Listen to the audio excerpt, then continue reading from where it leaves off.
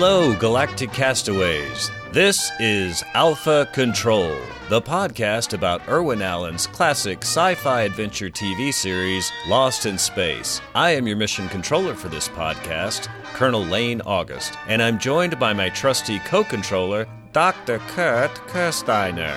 Kurt and I are old college chums, children of the 1960s, and most importantly, big fans of Lost in Space. Welcome aboard as we blast off together to celebrate Irwin Allen's Lost in Space. Now, let's get ready to launch.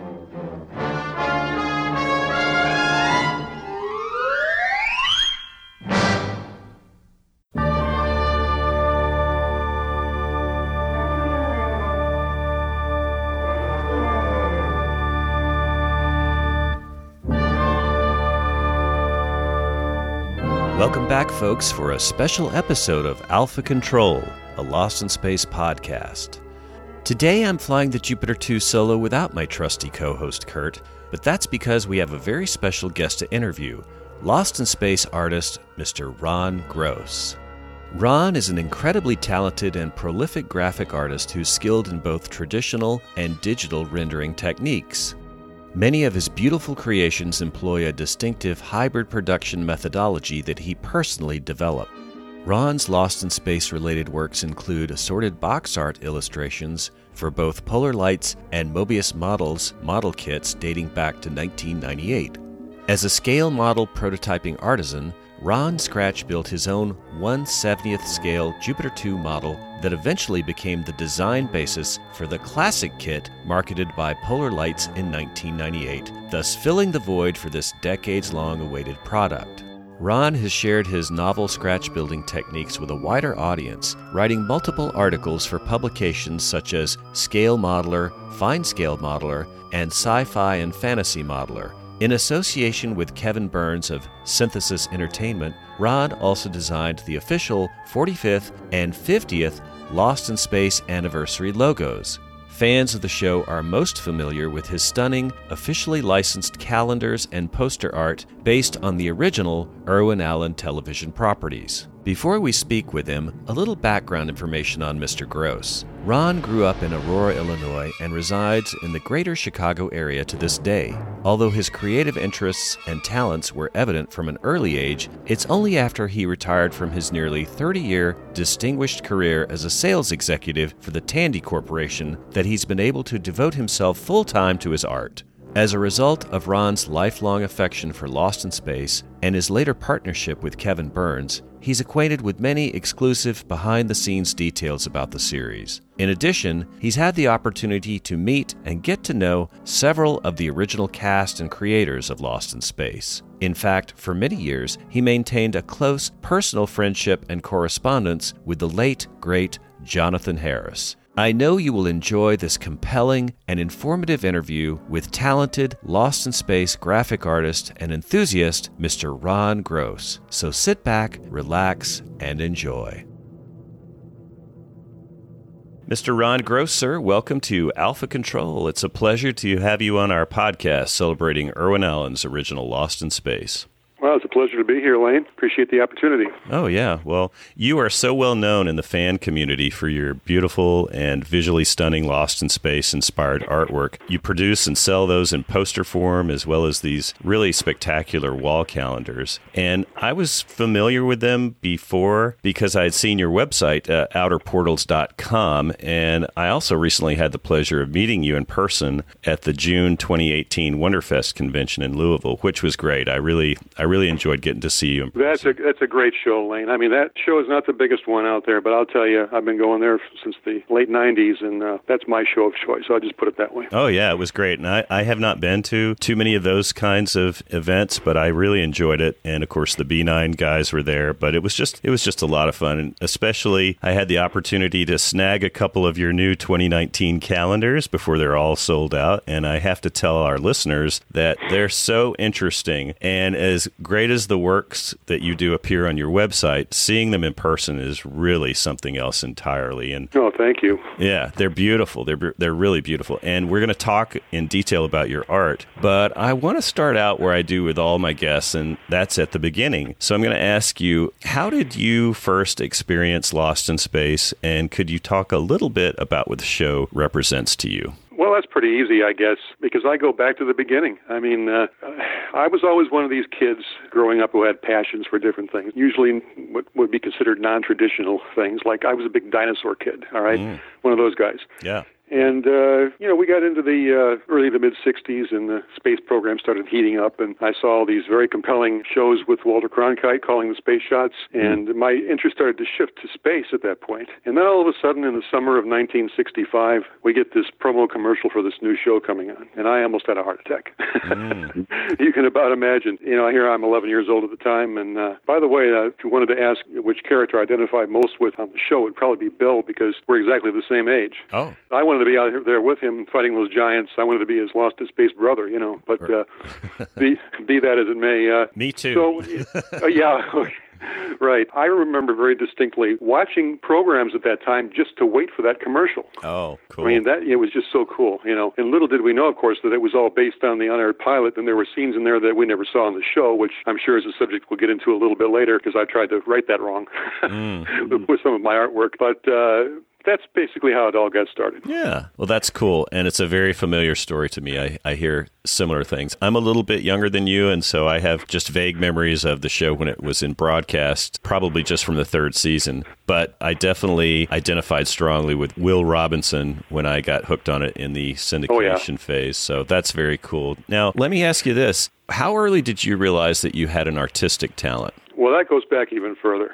I'll tell you a story here that I have this incredible long-term memory. Okay, I mean, I can't remember where I put my keys down 5 minutes ago, but I can remember details of events when I was 3. So it really goes back that far. I remember when my parents bought something for me when I was that young, maybe 3 or 4, this little thing called a magic slate. It's like a little tablet, and it has a plastic film on it and a pressure-sensitive back and a pointed stick. Like a stylus, right? Yeah, a stylus, yeah. You draw on this thing, and then you pull it up, and then it erases the image. You can start over again. So I was drawn at that point. I don't know exactly why this is, but my interest was in horses and carousels. And if you look at my website today, guess what the image is? It's a carousel. Yeah. And maybe that's why I have such an affinity for the Jupiter 2, because if you think about it, the upper hull kind of looks like carousel, Yeah. So anyway, I would draw these little horses and merry-go-rounds and that sort of thing, and got to the point where if I came up with one that I liked, I didn't want to erase it. So they had to go out and buy me another magic slate. So this happened 2 or 3 times, and my dad finally said, just buy this kid a pad of paper, for crying out loud. Because we're not going to keep doing this. Right. So, and my dad accidentally erased one time that I didn't want to see go away, and I had a fit. So that's where my drawing comes from. I mean, it's that early of an age. Yes, yeah. And so drawing was really kind of the thing you started getting into. And then I have looked at some of your Facebook posts. It looks to me like early on you also started to combine your love of Lost in Space with your creativity, because you had some drawings there from your youth that had Lost in Space themes, right? Yes, I have started posting some of those, but I have to be honest with you. The ones I'm posting are from age 12 and up. I haven't posted any of the real early ones because some of those are god-awful. I have to be honest with you. But there's something that happens when you get to be 12 or 13. The brain kind of kicks in. You start doing things on a more adult or young adult level, and you just think and do things differently, So that happened with me almost overnight. But those real early drawings I did leave a little bit to be desired. Maybe someday I'll get the nerve to put those out. I don't know. Not quite sure yet. Yeah, well, it's interesting. I don't have your talent, far from it, but I kind of did the same thing when I was a kid. I always liked to draw, and I'm grateful that my mom kept some of those things along with like a baby book or something like that, but I don't have a lot of that stuff. Did you keep most of your drawings that you did? Every one of them. Every single one of them, Lane. I've got them all. That's awesome. And don't get me wrong, I'm not a pack rat or anything, but when something's that important to me, I generally hold on to it. I've got all the paintings I did in college. I mean, I never sold a single one. I get sentimental about this stuff. So that's beautiful. some of these old kid drawings are not in the best of shape anymore. You can see the tears in the papers with some of the stuff I post, but that's all part of the the reveal at this point. It's that old, that sort of thing. Well, I wish I had been smart enough to keep all that stuff. My mom was thankfully smart enough to say, you might want this someday, so she put aside some of those things. But when I look back on the few things that I do have, it kind of is like looking at a diary, or, it's kind of looking like old photographs. I don't think people keep photographs in albums anymore, but these are special because there's something you actually created, right? Absolutely. And, I did scan a bunch of those several years ago, and I've got them on my computer just to make sure if anything did happen, I'd always have them, but I do have the physical copies, too. That's beautiful. So you mentioned you did start doing drawing in college. Do you have any formal training in painting or graphic design? Is that your educational background? Well, yes and no. That's kind of an interesting story, Lane. Actually, I did graduate from an outfit called Art Instruction Schools in Minneapolis. It was a very highly regarded correspondence school back in those days. It was in the late 60s, early 70s. But as far as college was concerned, I took a bunch of art elective courses because I grew to realize that an art education through the mail is not sufficient. You've got to have interaction with your peers. That's really what it's all about, So. Sure. But technically, and I'll tell you something that I never mentioned to you before, even personally, I was not an art major. I was a math major. Oh, serious? I did not know that. Yeah. And you can see it in my work, this constant left brain versus right brain in mild conflict, if you will. I mean, my style is very tight. I like to use geometric figures like spheres for the planets, that sort of thing.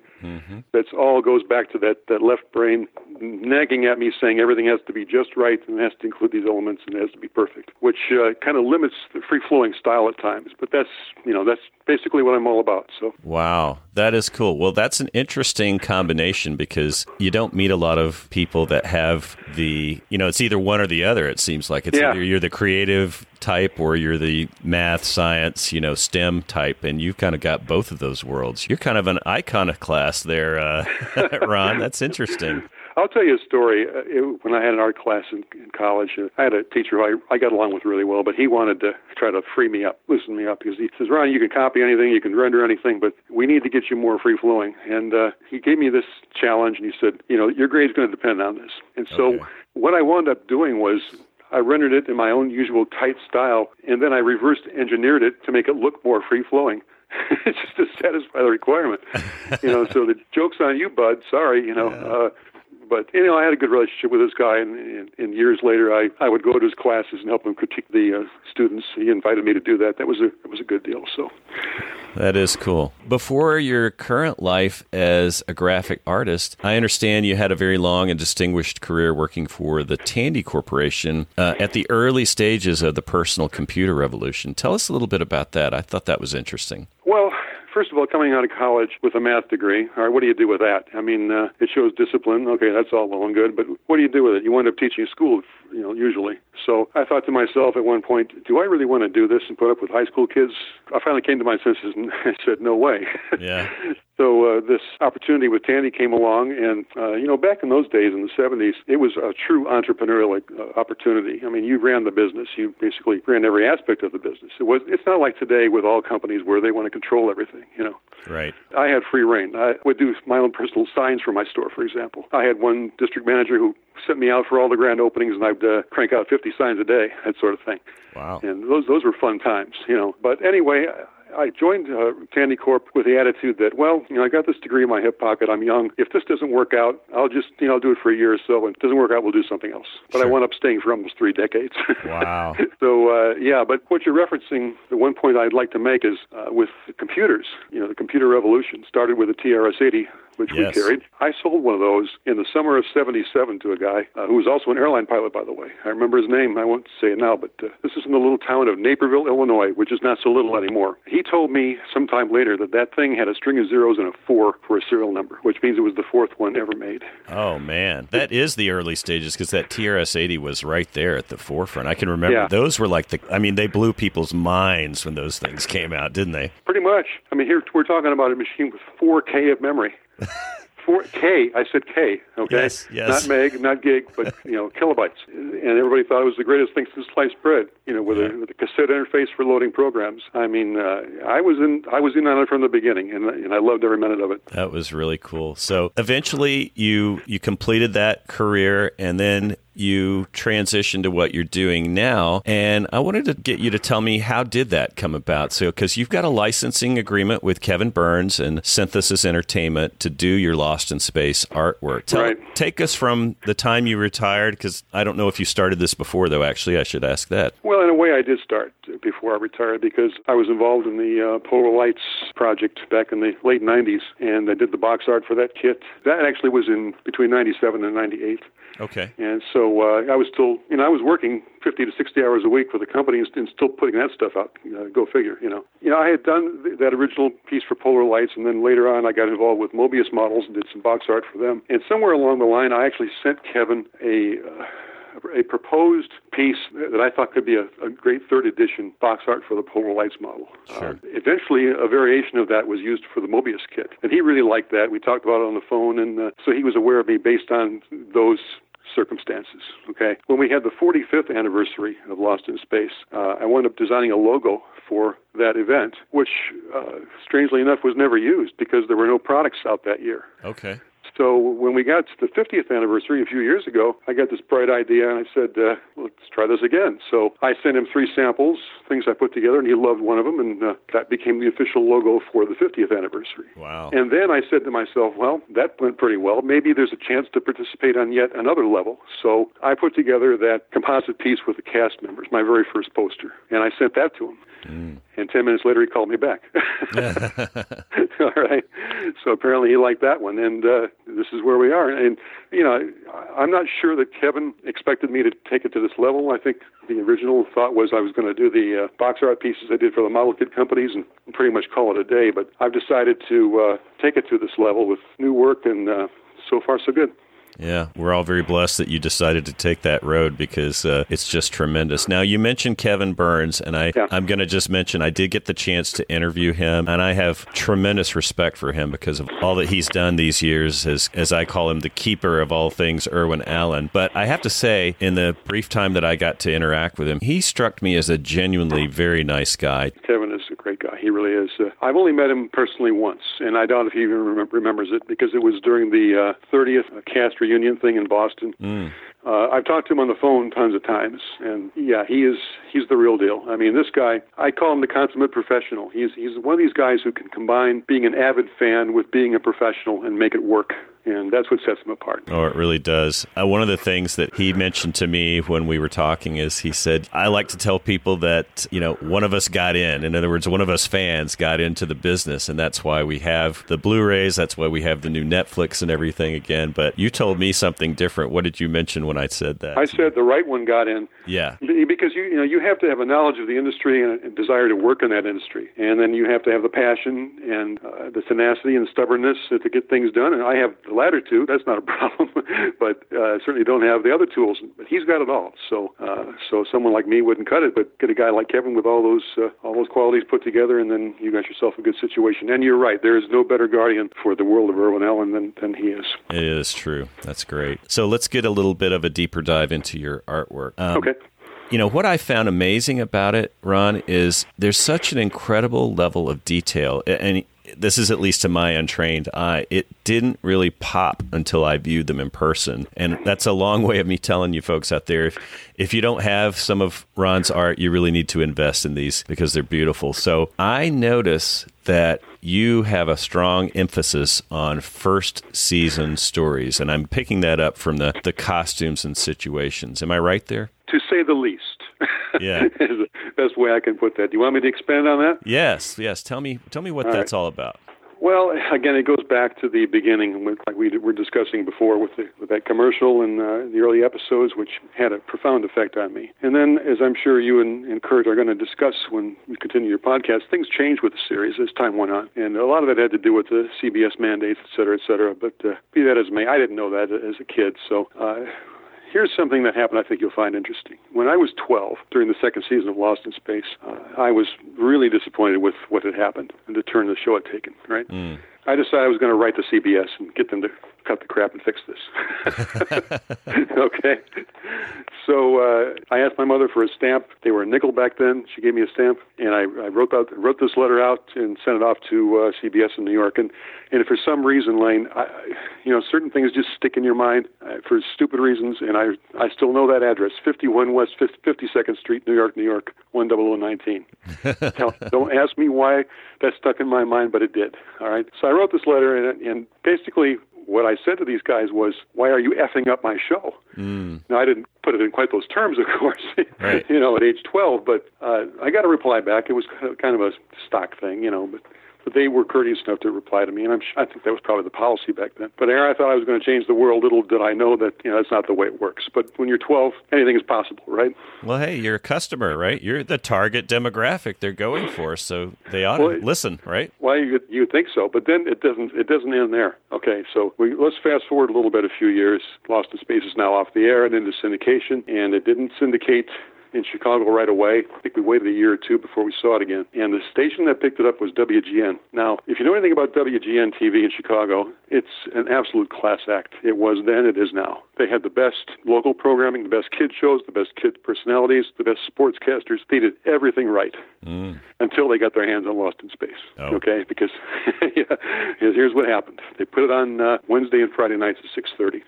And what they did was they played the first episode, Reluctant Stowaway. Then the second airing was the first episode of the second season. They had to have that color, Oh, yeah. That was so important. So we were left hanging there. We left Guy Williams floating out there in space, and that was the end of that for at least another year. So at this point, I'm thinking I haven't seen repeats of some of these shows since I was a kid, and I really wanted to see those black and white episodes again. And so there was like a deprived nature involved with all this, sure. Which I'm trying to compensate for now apparently. But eventually we got around to showing those episodes, but it was a long time coming. Yeah. So you basically you were left hanging there, wanting more first season, right? And you were getting it. Yeah, and that stuck with you, that desire. By the way, I wrote to them, too. I was a little older by that time. I didn't have to ask my mother for a stamp. I could go out and buy my own. I think they were 6 or 8 cents then. So I wrote to WGN, and that went nowhere, of course. But that was probably a little bit more intelligently put together because I was a little bit older at that point. But so, I've always had a passion for these early episodes. I get so tired, Lane, of hearing people knock the show because they think it's so silly. That's what they think about it because that's all they've ever seen. I mean, there's a whole different realm of Lost in Space. And besides that, there's a whole different Lost in Space universe out there that was never explored. I mean, if we had gone the route of the unaired pilot and expanded the show from there without the extra characters, there was a whole plan for that with, the aliens on the planet versus the giants with the Robinsons caught in the middle. And that's another impetus for some of my artwork. I like to explore that, what I call alternate Lost in Space universe that really never was, but it's nice to speculate about it. Yeah. Well, it's a shame. I think that was done in a lot of markets with Lost in Space. I think the color was the draw at the time because color was still relatively new. But, they were really doing the viewers and the show a disservice because one of the things Kevin Burns mentions, he said, you have to think of Lost in Space as actually 3 different shows because there were such significant differences between each season in the approaches that they took, the way the stories were done, even the way they were transitioned from episode to episode. Actually, you can argue all of season 1 is just a continuing arc, a narrative. And season 2 is much more, there's bits and pieces of a narrative that are continued through, but obviously it's a little bit more campy. They're competing with Batman and so forth and so on. But so there's reasons why, but if you don't see the first season, you don't really know the full story of Lost in Space. That's true. And it's unfortunate because, like I said, people who haven't seen that are missing a lot. But that's the show that really impassioned me, the early episodes. Not to say that I didn't like some of the other, there were quality episodes in the other 2 seasons too. I can rattle them off right now, but I won't. But there are selected episodes that I may be basing some artwork on down the road. But for the most part, my heart lies in those early episodes. Ironically enough, apparently that's the case with Kevin too, because he based the new series on those first few episodes. Yeah, we want to get some justice here. Absolutely, absolutely. Well, I like your creative choice. I think it's great. And again, folks, you got to see these things. You got to get some. I did notice on your 2019 calendar that I have, you're doing art that's inspired from some of the other Irwin Allen shows. What inspired you to take that direction, and can we expect a little bit more of that in the future? Well, I guess what inspired me is that I'm licensed to do it, and I did do a couple of box art pieces for Mobius for Voyage to the Bottom of the Sea, which make natural posters. But I don't have the passion for these shows that I did for Lost in Space. Not that I didn't like them; I watch them every week. Don't get me wrong. Oh yeah. But Lost in Space was the one. So, the answer to your question is yes. I'll be doing some more, but I'll always have the main emphasis on Lost in Space.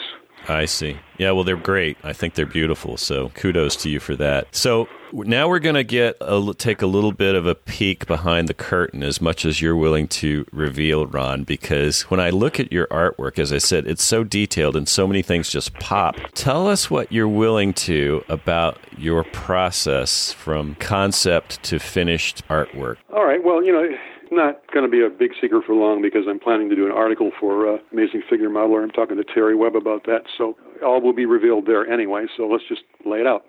Okay. I'm not sure when that article's coming out, by the way. I haven't even started that yet. I have my roots in traditional rendering, oil painting, and I posted a lot of that stuff online, as you know. I posted one just a few weeks ago. Yes. For this stuff here, I'm using what I call a hybrid methodology that involves a certain degree of physical rendering combined with digital tools and enhancements. And I've developed this. It's a unique process I developed pretty much on my own. And I'll give you a rundown of how one of them was put together, okay? Okay. Because I get this question all the time. The first one I did with the Cast Ensemble, for example. I mean, obviously that's based on well-known photos. Most of them are black and white. Sure. Mine's in color, So the process involves this. I'll take the photo. Often it's my own screen grab, sometimes it isn't, and print it out very lightly so you can just barely see it on a certain kind of cardstock with a certain amount of tooth. It's a technical term involving papers, Right.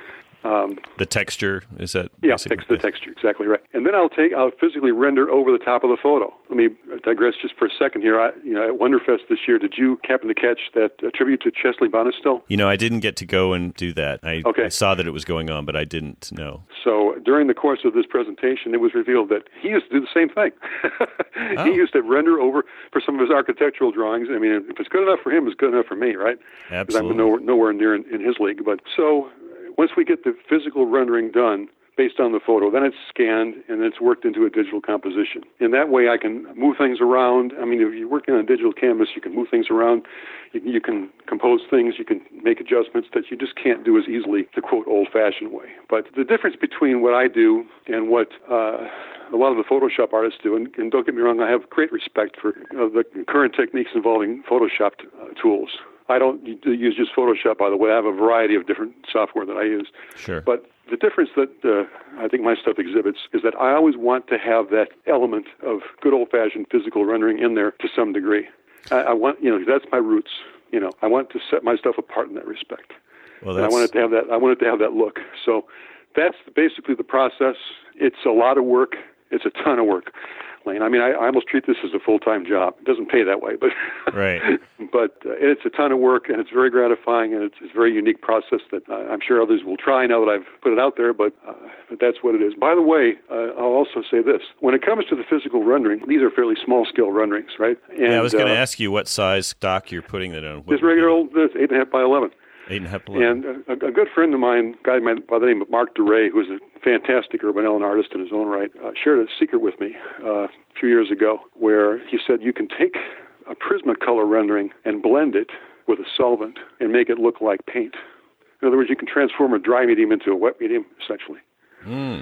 So that's the real secret, because then that's where the tooth of the paper comes in. It's got to have the right amount of tooth to accept that blending. And so the fiber blending sticks then become an integral part of the process, and you wind up drawing with those as much as you do with the pencils. Okay, so and this is all due to the fact that back in college I would do these huge oil paintings, sometimes 3 by 4 feet.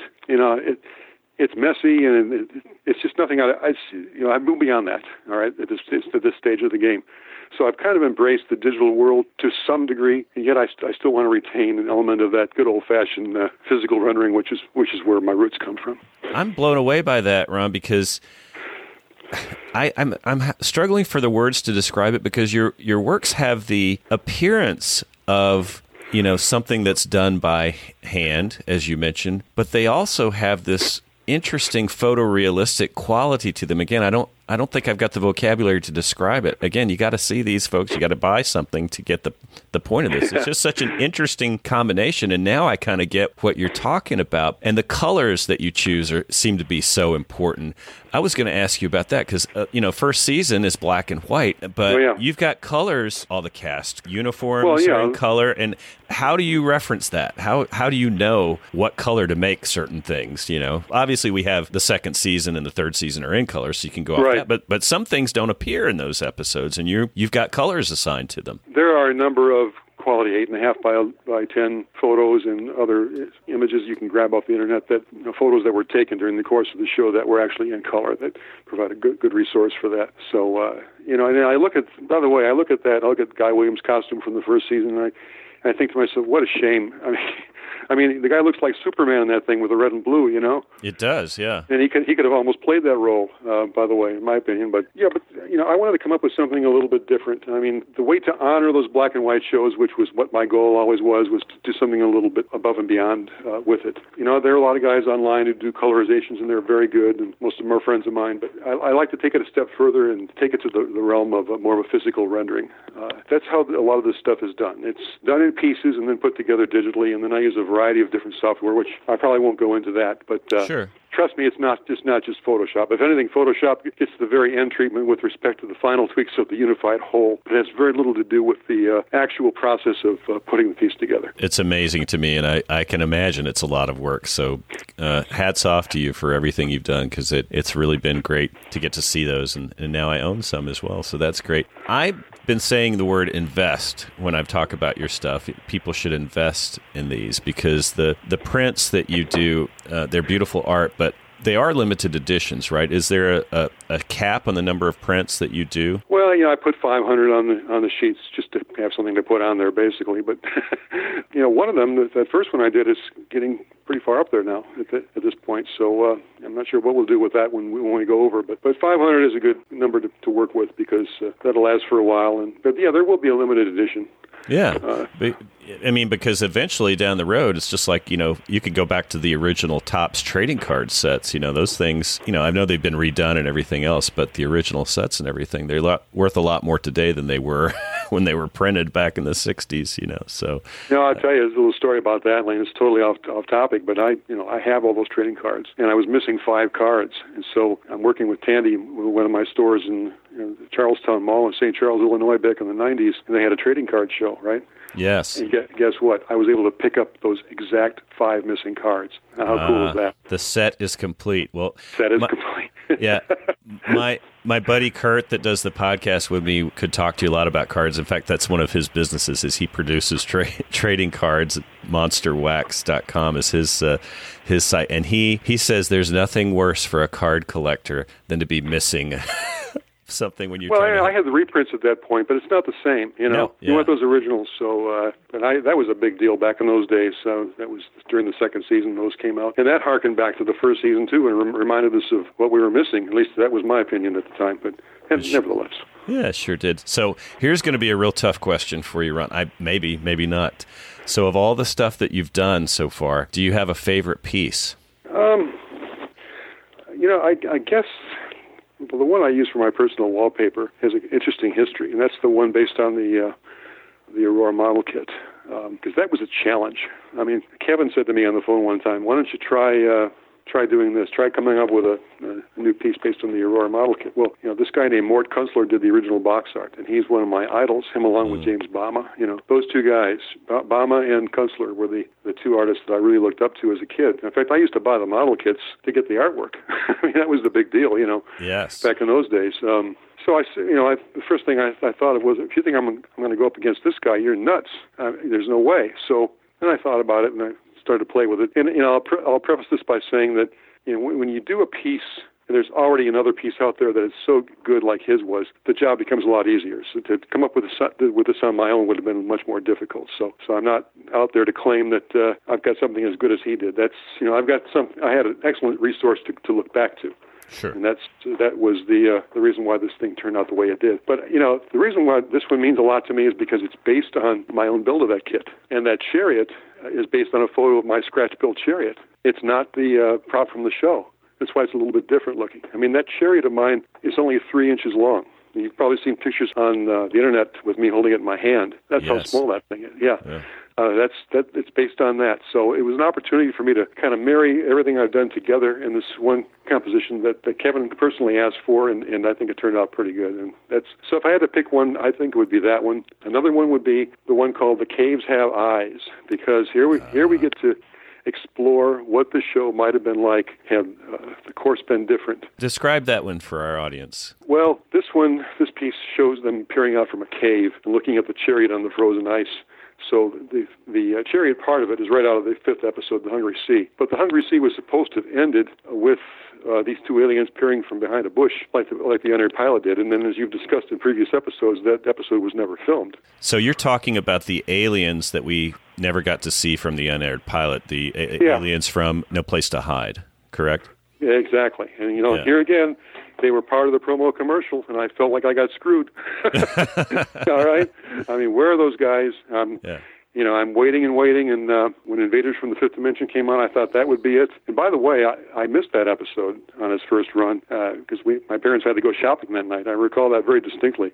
So I didn't see the Invaders from the Fifth Dimension until it was rerun, and then I realized that's not that episode. So the mystery then deepened. What's going on here? Of course, years later, we find out that this was planned for the show, but it never really materialized, and so I'm trying to make it materialize in some of this artwork of mine. That's very cool. The Caves Have Eyes. That's beautiful. Yeah, that was a cool name, too. It's a great composition, and it's cool that we get to see more of those aliens. Of course, if you've got the Blu-rays, you can watch the unaired pilot, and I recommend everybody do that because it is cool, and you do get to kind of think, what would Lost in Space have been like if it had continued on that path? And those aliens were kind of interesting, I thought, as well. Well, I thought they could have explored that topic even with Smith and the Robot. I mean, they were looking for storylines. There it is, for crying out loud, Right. But for some reason, that was just never explored, and that was to be an ongoing thread. By the way, there were going to be an ongoing storyline involving the conflict between the two indigenous races, with the Robinsons caught in the middle, basically. And the reason why that 6th episode called "Refuge of the Damned," I think it was, Yes. Why that was. You and I discussed this, how overly complicated we thought that it was with the extra characters. My theory behind that was there was going to be first of all, to backtrack, there was going to be a storyline involving a crash of another Earth ship decades earlier, and they were going to have these two nemesis, the indigenous aliens plus these other guys to worry about. If you think about it, if we didn't have Dr. Smith and the Robot, they needed some kind of ongoing conflict, and that probably would have provided it. Right. A second episode after No Place to Hide, had it gone that way, that might have gone in that direction with those guys now serving the role that Dr. Smith eventually served. Well, let me ask you this, it's kind of a little nitnoidy question, though. So were there color photographs of those original aliens that you used for your color palette? So how'd you go with that issue? Well, that's interesting. First thing I did was write to Bill on Facebook, and I said, "Do you remember what the color of these costumes was?" And he wrote back and said, "I'm sorry, I don't." So, okay. Oh.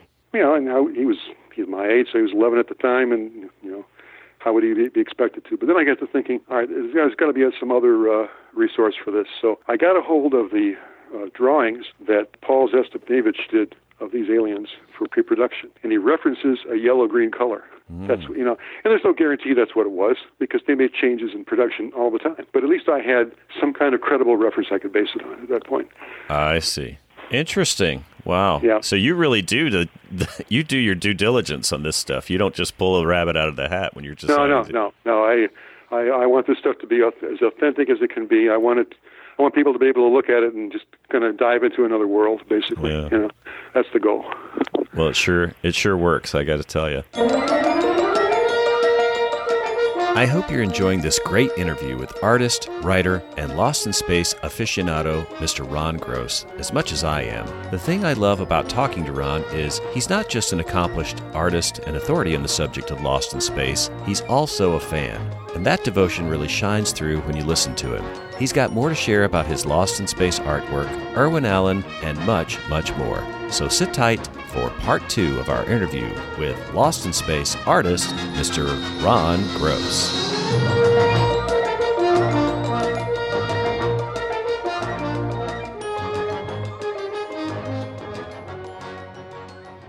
you mentioned your website, outerportals.com, The Art of Ron Gross, and that's where visitors can go see your artwork and also order your posters and calendars. I have to say, it's a really cool site. But something I learned on there that in addition to being a talented graphic artist, you're also a published author, and you have some links to several articles that you've written over the years about your scratch building model techniques. Now, wow, lots of boys, including me, grew up building plastic models with the tester's glue and the little bottles of paint and stuff like that. Were you that guy too growing up? Did you start building models as a kid? You think?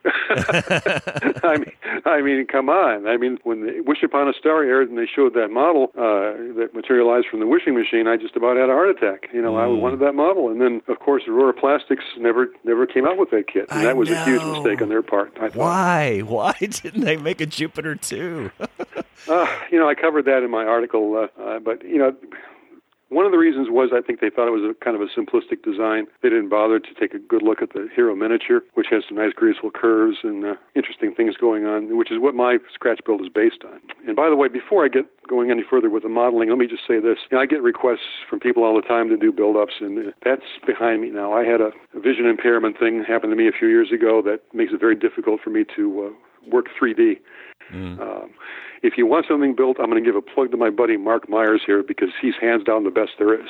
Absolutely. I've heard that from others, so that's a fair thing. I don't do that anymore, unfortunately, but what that has done is caused me to go more to this the 2D stuff, and I have no regrets about that, certainly. So. Yeah. Well, would it be fair to say that your modeling prowess is kind of what put you on the map before you started doing the graphic artwork? Yeah, probably. I mean... Because you built this, you mentioned it briefly, but talk about you built a scratch-built Jupiter 2. That goes back all the way back to the early 80s when I saw an ad in Starlog magazine for this little 4-inch Jupiter 2 replica. And I ordered it, and eventually I got my hands on it. It was built by a guy named David Merriman, who was one of the best. He's one of the premier scratch builders around anywhere. David was going to do a larger 10-inch version of the ship, which I helped him out with in terms of providing a lighting circuit for it. Okay. And then he lost interest in it, and one thing led to another, and I'm off on my own. And he wished me the best, encouraged me to pick up the ball and keep going with it. This project was actually on again, off again for a long time, because when you scratch build, I mean, people don't realize what this entails. I mean, people today have it easy. I mean, you buy a kit, you got all this good aftermarket stuff. We didn't have any of that. We had lunar models, but that kit was off by quite a bit. Sure. And that's not a criticism necessarily, because you got to start somewhere.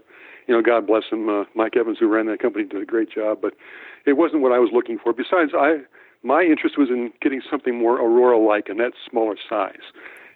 So. Right.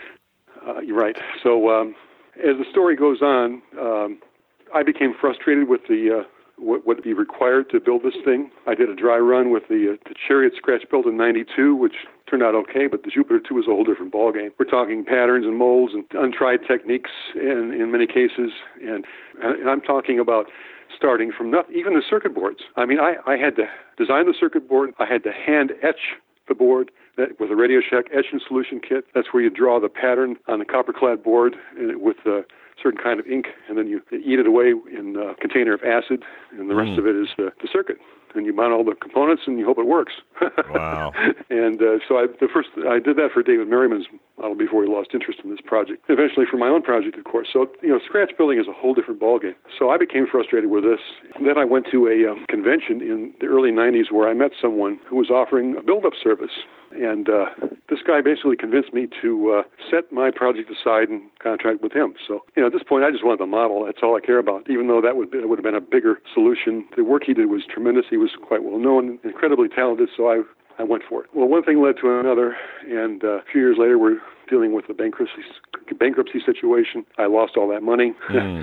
Yeah, not a good deal at all. And let me say this: nobody set out to screw anybody. Sometimes circumstances dictate things, people fall in hard times, and we go on from there. But I'll tell you this, that event, the reason why I'm bringing this up, the only reason, is to say that event is what got me fired up, because at that point, I was going to finish this model, and no power on earth was going to stop me. Yes. That was the attitude I had, okay? If it hadn't been for that incident, none of this other stuff would ever have happened, Lane, because at that point, I had no interest in becoming known for anything. I just wanted to model, Because of that incident, it fired me up, and everything that's happened since is because of that.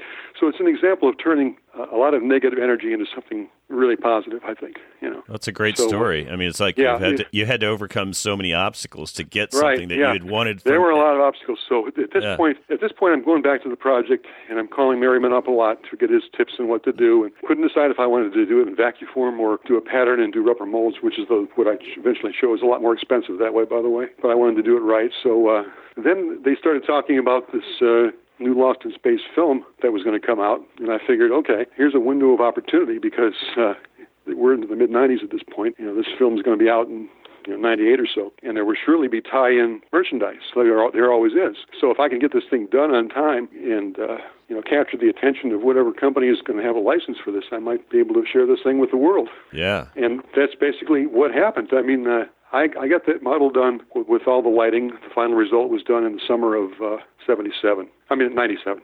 And the article was published that fall. It was a two-parter. Polar Lights saw it. They liked it. They called me. And here's something that will blow you away. In 1997, of course, was the year of the official launch date, October 16th, 1997. Right. I was home that day, took the day off, because Sci-Fi Channel had the Lost in Space Marathon going on, right? Mm.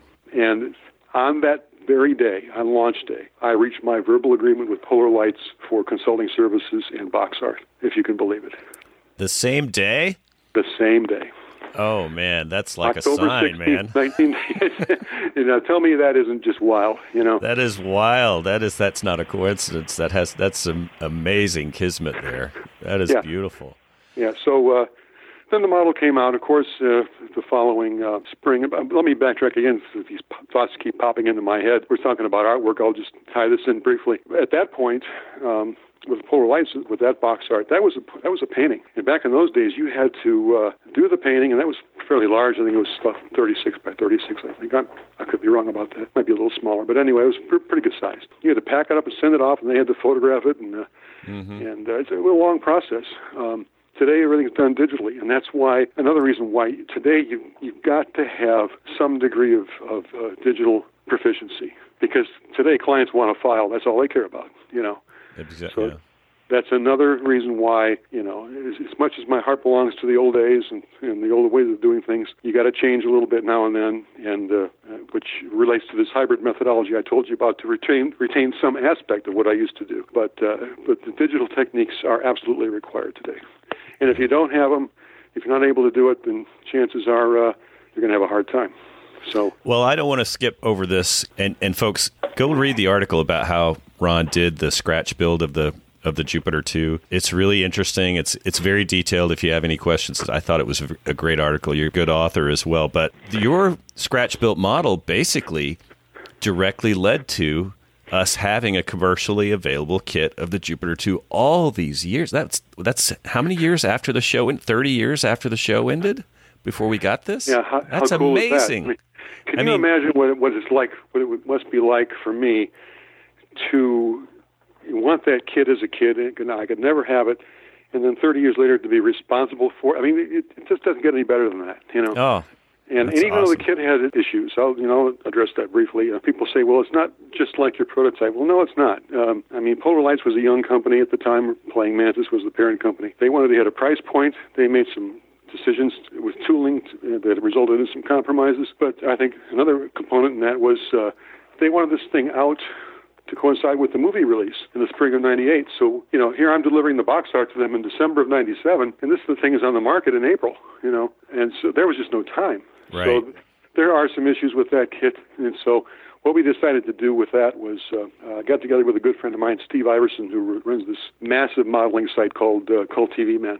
Yes. What we would do is we put out what I called then construction tips to enhance the model. And basically what I was doing was I was telling them how to correct all the screw-ups.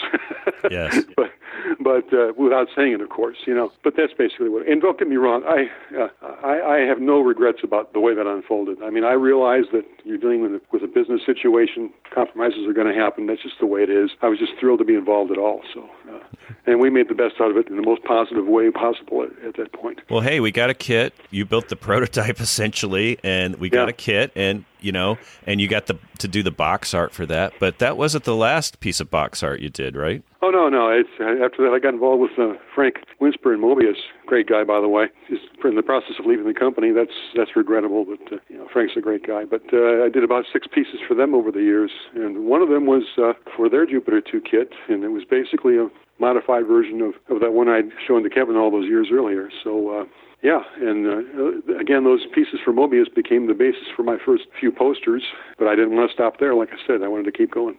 Man, now I know why you like that Wonderfest convention so much. I'm going to tease you a little bit because I walked through the vendor area. All I'm seeing left and right is Ron Gross box art because they're selling all those kits in the hundreds, it looks like. So that must be a kick for you to walk through that area and see your work. Yeah, it is. Sometimes I have to pinch myself. I like, this can't be real, But anyway, it's quite a high. It really is. That's beautiful, Ron. And I'm just so grateful to be able to participate on that level. I mean, I started out as just another fan, just like Kevin is being very humble when he says one got in. I'm kind of that same mindset. I was nobody special. I was at the right place at the right time. I got fired up for the right reasons, and believe me, I really got fired up at that point. One thing led to another, and this is where we are. That's nice that you mentioned being a fan because I wanted to shift gears anyway, so that's a good segue. You've been involved with the fan community for a long time, and you're very well known. I'm new to this. I call myself a fan, and of course I am. I've loved the show since I was a kid, but I've not really been involved with the fan community until recently, since we started doing this podcast. And now that I've had a chance to, sort of rub elbows online and in person, Wonderfest being the highlight of that, I'm just so grateful that I finally am part of that. I think that I sense from you that you get a lot of satisfaction about being involved in this fan scene. How early did you get involved in it? And tell me what it was like. Well, first of all, let me say, referencing our last topic briefly, I do enjoy being involved in it. And one example is after the Polar Lights model came out. I mean, I've got hundreds of emails, and over the period of years.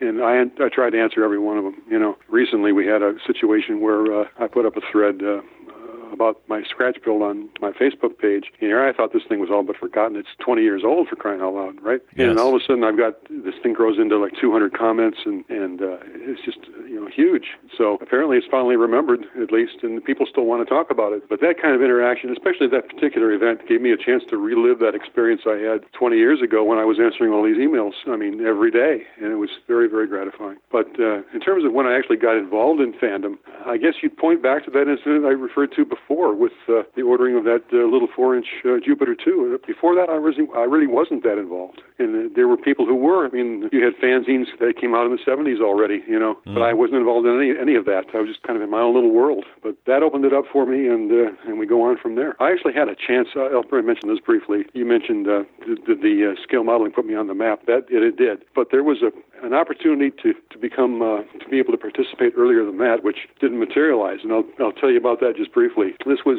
in around 87. A friend of mine who was working with this publishing company on the West Coast, they were the outfit that put out the Files magazine spotlight on. I don't know if you've ever seen those little booklets. Yes. Yeah, okay.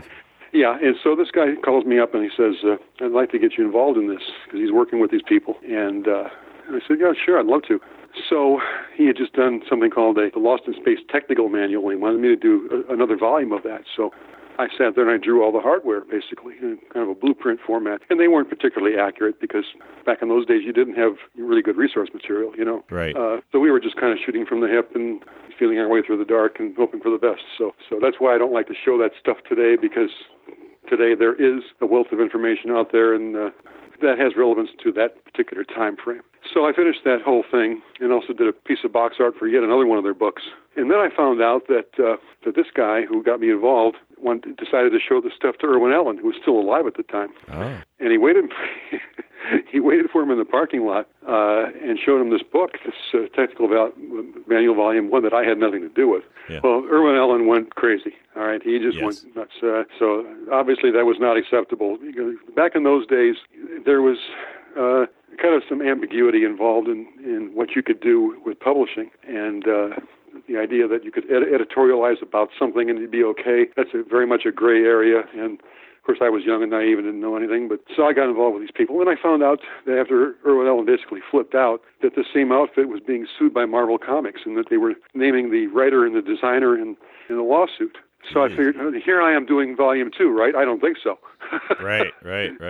So I had to pull all that stuff away, and so that was back in '87, and it's a shame that it had to end that way. But there you go. I mean, lesson learned here: when a company winds up changing its name for several different times, there's probably a reason for it, and that's what happened with these people. A little warning. So, yep, it sure is. So, just a little aside, I did post that information with some samples on my Facebook page last fall, I think it was. If you want to scroll down, you'll probably find it. But that's a little piece of hidden lost in space history. Interesting. But eventually you did, like you said, after you ordered that original Jupiter 2, you did start getting into the fan community. And I guess it's opened up some, you've already mentioned quite a few of them, some unique opportunities over the years. Is there anything in particular you'd like to mention? Well, I mean, the obvious answer is everything that's happened with the box art and the model kit participation, and so I guess those would be the highlights. Again, I never dreamed it would ever come to anything like that, but things sometimes fall in place a certain way, and here we are. I hear you. But didn't you also get an opportunity over the years? Haven't you been able to meet some of the original cast members? Oh yeah, I think I've met them all except for Guy Williams, of course. And in most cases, I don't know them that well. I mean, but I did get to meet Jonathan on a little bit different level, and that's an interesting story if you want to hear it. Oh yes, please. All right. Well, this was at a convention in Atlanta. I think it was 91 or 92, and Jonathan was sitting at the next table over in the restaurant, and there were, I think, 4 or 5 of us at this table, and Jonathan said he was going to come over and share some stories with us when he finished, and he did. Wow. Somebody during the course of the evening said something about another one of the stars there who would not allow cameras or camcorders during her presentation. And Jonathan just flipped out, pounded his fist on the table, silverware went flying all over the place, and he said, that blank, blank, blank, how dare she, just in the Dr. Smith voice, Jonathan used 4-letter words I never heard of, by the way. Okay.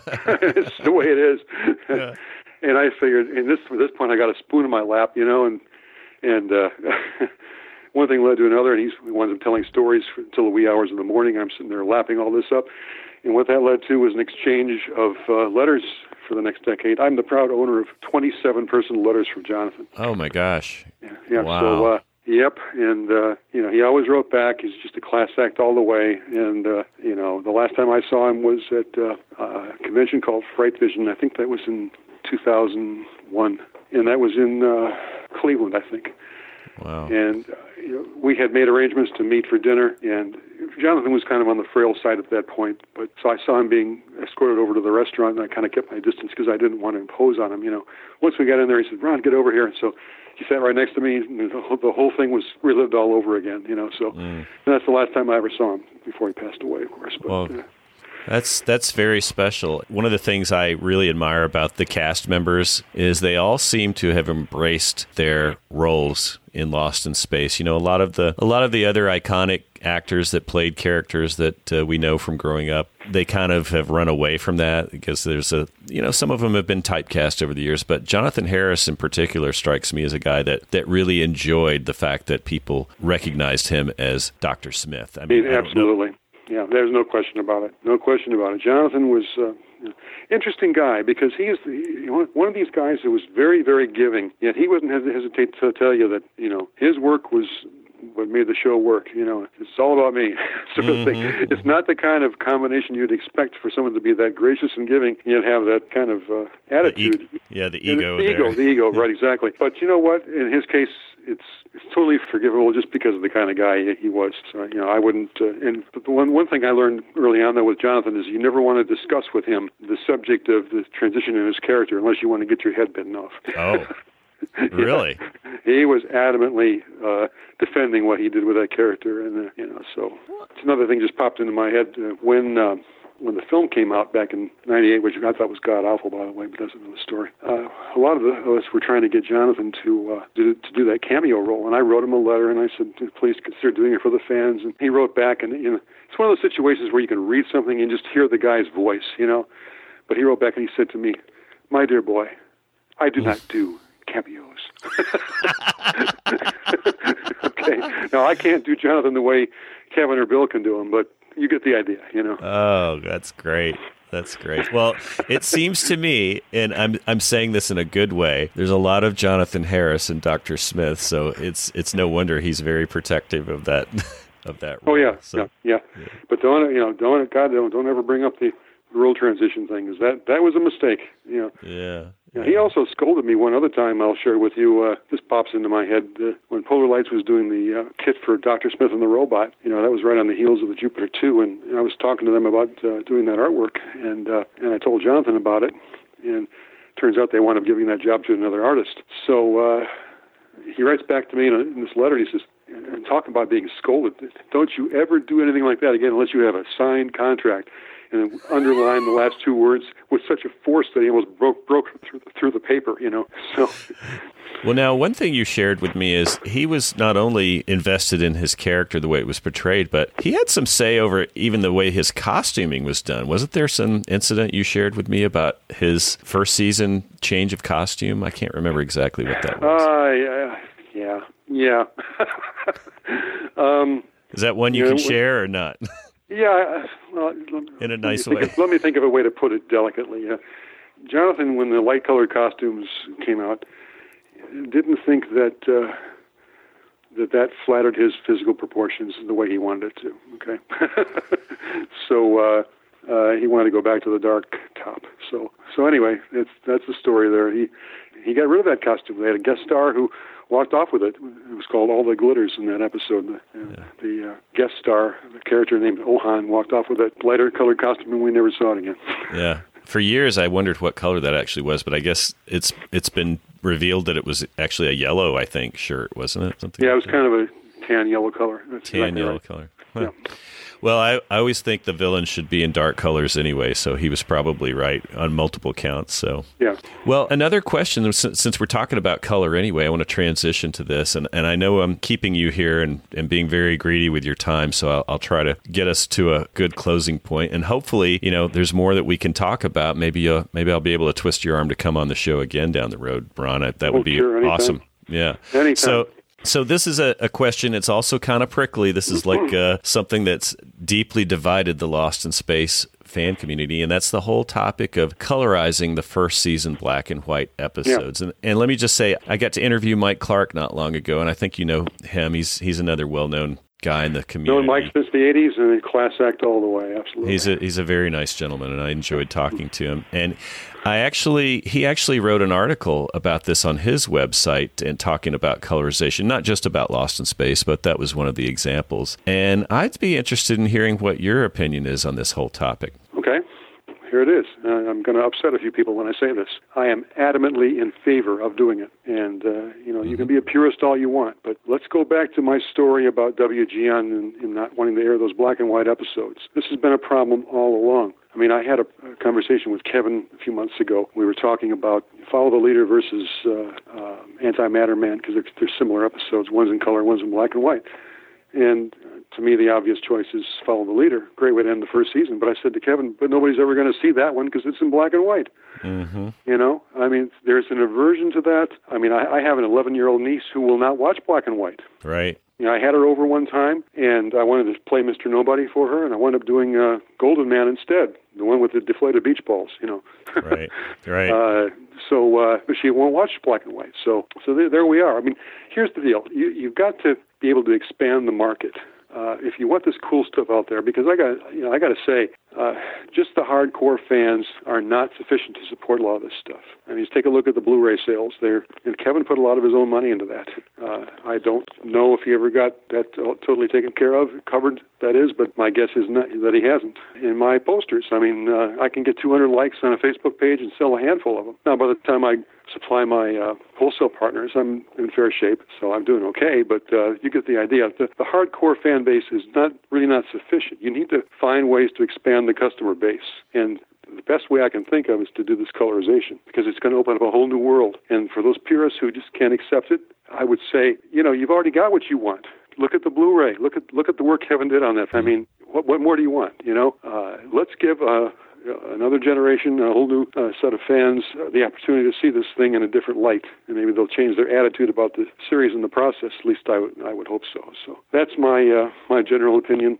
So I'll get off my soapbox now. No, I think that's a totally valid position, and I hadn't really put a lot of thought into it prior to doing the podcast and talking to people about it. I would hate it if we didn't have access to the originals, because I do love them as they are, and I think some of the episodes would be totally different if you had them in color versus black and white, because I just think there were creative, cinematography choices that they made with black and white. But what I've learned is the technology, and a lot of us are prejudiced on, not just from a purist standpoint, but the early attempts at colorization weren't all that well executed. I mean, they were interesting and okay, but they didn't really sell you that was a color film. It looked like an old tinted black and white photograph from the 1940s or something like that. It sort of reminded me of that anyway. But as long as we've got the original stuff and no one's taking that away from us. No, exactly. If there's an opportunity to expand the original Lost in Space viewership and grow the fan community and get more people buying Blu-rays and DVDs and talking about it, I mean, I think fandom is great and I love it. I love all these people. It's such a great fan community. That's something I don't think I mentioned before, but all the people that are Lost in Space fans are so nice. But let's face it, we're not getting any younger. And if nobody comes up behind us watching Lost in Space, well, this will be another thing that kind of gets archived away, and that'll be a shame. Exactly right. And the thing is, too, it could be done sequentially. Let's consider this possibility for a minute. Why not take the first 5, which were based on the pilot, which frankly was meant to be shot in color anyway? Right. And the budget ran out, and that was the end of that, right? So take those first 5 as a package and put those out as a test market and see what happens. That's my idea anyway. So anyway, I don't know if any of this is ever going to materialize. The last time I talked to Kevin, it did not sound promising, and yet I still see these posts pop up every now and then, which means it tells me there's still feelers out that are considering this possibility. At least I hope that's what it means. Because my understanding is he's open to it. He's not against it. But there is the issue of cost and. Well, yeah, who's going to pay for it? Exactly. Exactly. Again, you got to understand, Lost in Space is not Star Trek. I mean, as much as it pains me to have to say that, it's true. I mean, we don't have the fan base they do. The whole point here is to try to grow that fan base, and to draw the attention back to the original, especially those great first season episodes that nobody remembers all that much about. And I'll also say this, looking at colorization, I've seen some samples. That Mike Clark posted the Superman thing with Lucy, for example, etc. I'm not sure you can't make it look exactly like it was filmed in color. Take a look at the episode Ghost Planet, for example, where they've got all these blue reflections on the faces and all these intricate things going on with color that, you're probably going to get areas filled in with one color. I don't even know if what I described about the reflections is possible with colorization. It might be, I don't know, but it would be that much more of an effort to do that. So we're not going to get everything. It's not going to be exactly like it would have been if it were filmed in color. There are going to be some compromises. There's no question about that. Sure. But still, it would present these things on a whole different level and give them a whole new look that hopefully would attract a larger audience. And that's really what it's all about, And again, based on my own experiences with my sales, I can tell you we need that boost. I treat this as a full-time job, and it pays a few bills, basically. I mean, that's the way it is, and I don't mind doing it because I have such passion for the show. But if you want cool stuff out there, you got to be able to support it, and the way to support it is to expand the customer base. Absolutely. If we're it, then that's not going to be very cool for the long-term future of Lost in Space. And that's exactly right.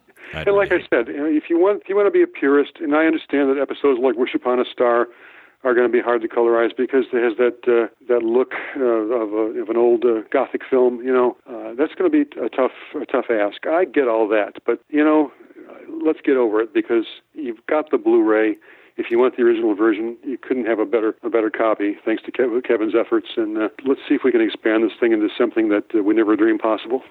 Beautiful. Well, couldn't agree more with you. Well, I think that's a great place for us to sort of wrap things up. I've really taken a lot of your time, Ron, today, but it's been fun for me. I could go on and on. So like I said, we're going to keep our fingers crossed that we'll be able to get you back on and talk some more stuff. But before we do go, you're such a prolific guy. Give us a little sneak peek, what you're working on. What can we expect in the near future from Ron Gross? Well, I'll tell you this. Since I got back from Wonderfest, I've been working my butt off.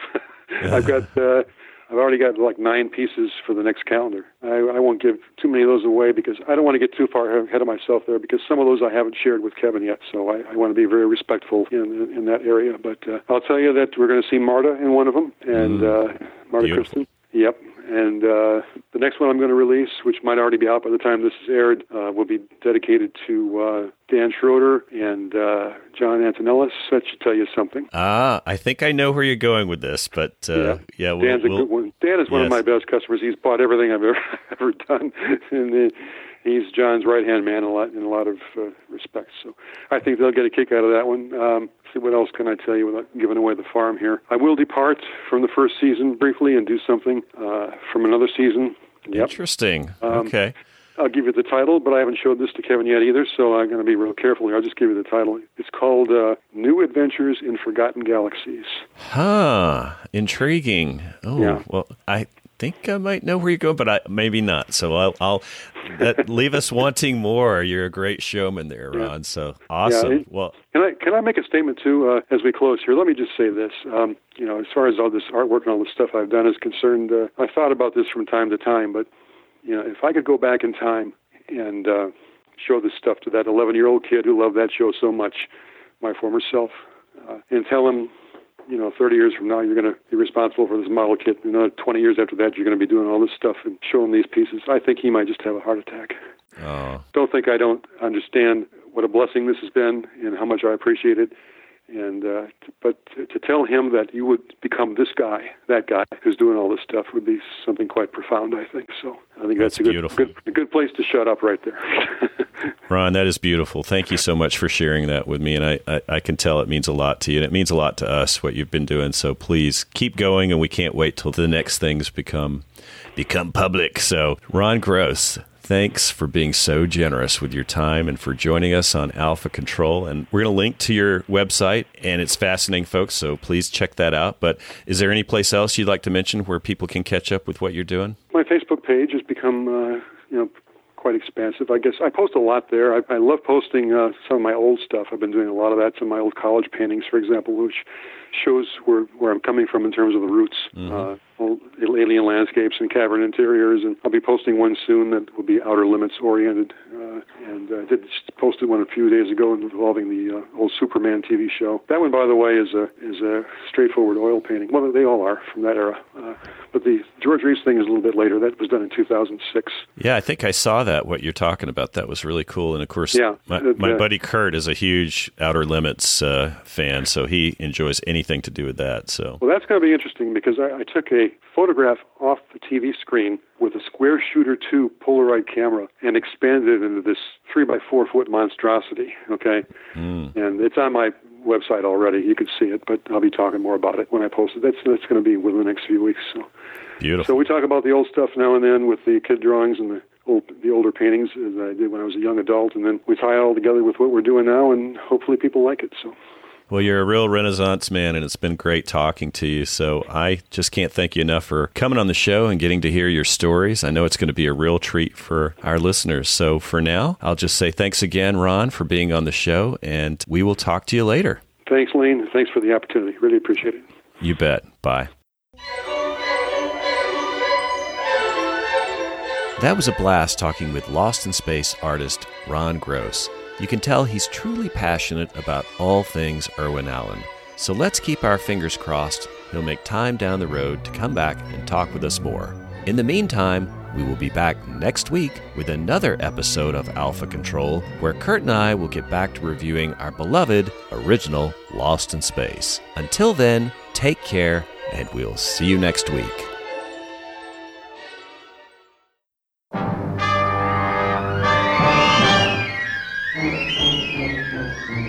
Thanks, fellow galactic castaways, for listening to the Alpha Control podcast. Please leave your comments or questions on our Facebook page, Twitter, or email us at alphacontrolpodcast@gmail.com.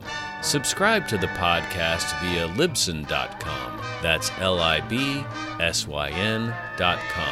Or through iTunes. If you like the show, please leave us a review as well.